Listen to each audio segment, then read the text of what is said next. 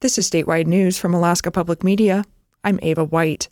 Research work last summer on the Mount Edgecumbe crater near Sitka has shed some light on what may be happening below the mountain, which began to show signs of life almost 2 years ago. A doctoral researcher at UAF recently shared her data with the Sitka Rotary Club. KCAW's Robert Woolsey reports. The Rotary Club is probably not the first place you'd go for the latest information on volcanology, but when a crater long thought to be dormant starts rumbling to life about 10 miles from town, no one in Sitka is uninterested. Claire Puleo is working on her PhD at the University of Alaska Fairbanks.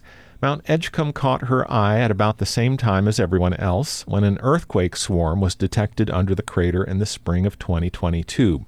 Subsequent satellite measurements showed that the slopes of the mountain had been deforming at a rate of nearly 4 inches a year. Puleo spoke to the Sitka Rotary meeting over Zoom. And then the other thing that really piqued my interest was a lot of information from people in Sitka about interesting things that they saw on Kruzof. A video shot by retired search and rescue captain Don Cluding of a small pond percolating with bubbles on Kruzof Island made the rounds in Sitka, as did another gassy phenomenon, this time discovered by a state trooper. And then Kyle Ferguson was hiking down along Shoals Point in kind of the southeast portion of the island.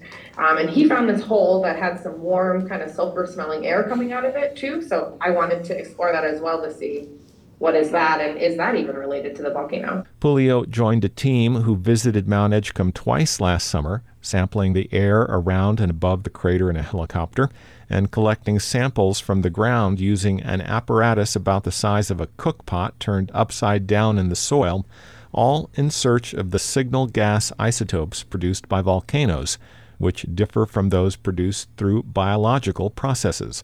About 550 vials of air total, which were shipped off to a lab for chemical analysis.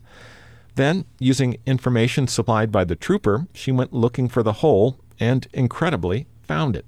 So we found this hole, and what we did was place that same multigas, which is what we use for the gas weight to measure the gas in the air. We placed that over the opening, you can see that in the lower left-hand corner, and then measured the air that's coming out of this hole. It proved not to contain measurable volcanic gases, and Puleo suspects it is actually a lava tube, which is still something.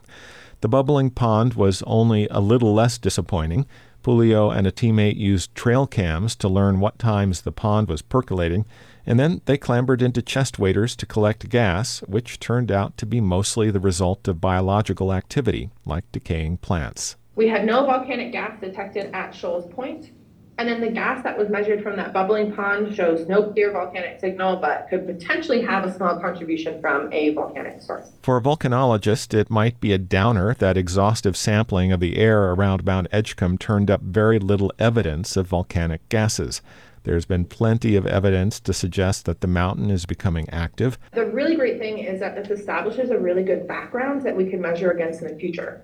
So if we go back to Edgecumbe, or if AVO goes back, or if I have the opportunity to go back, we can collect the same samples again and compare them, and so we can see if anything is changing. In the meantime, the Alaska Volcano Observatory has placed 4 seismic stations on the slopes of Mount Edgecumbe, and scientists continue to note sporadic, occasional small earthquakes deep below the crater. Reporting in Sitka, I'm Robert Woolsey. This is Alaska Public Media.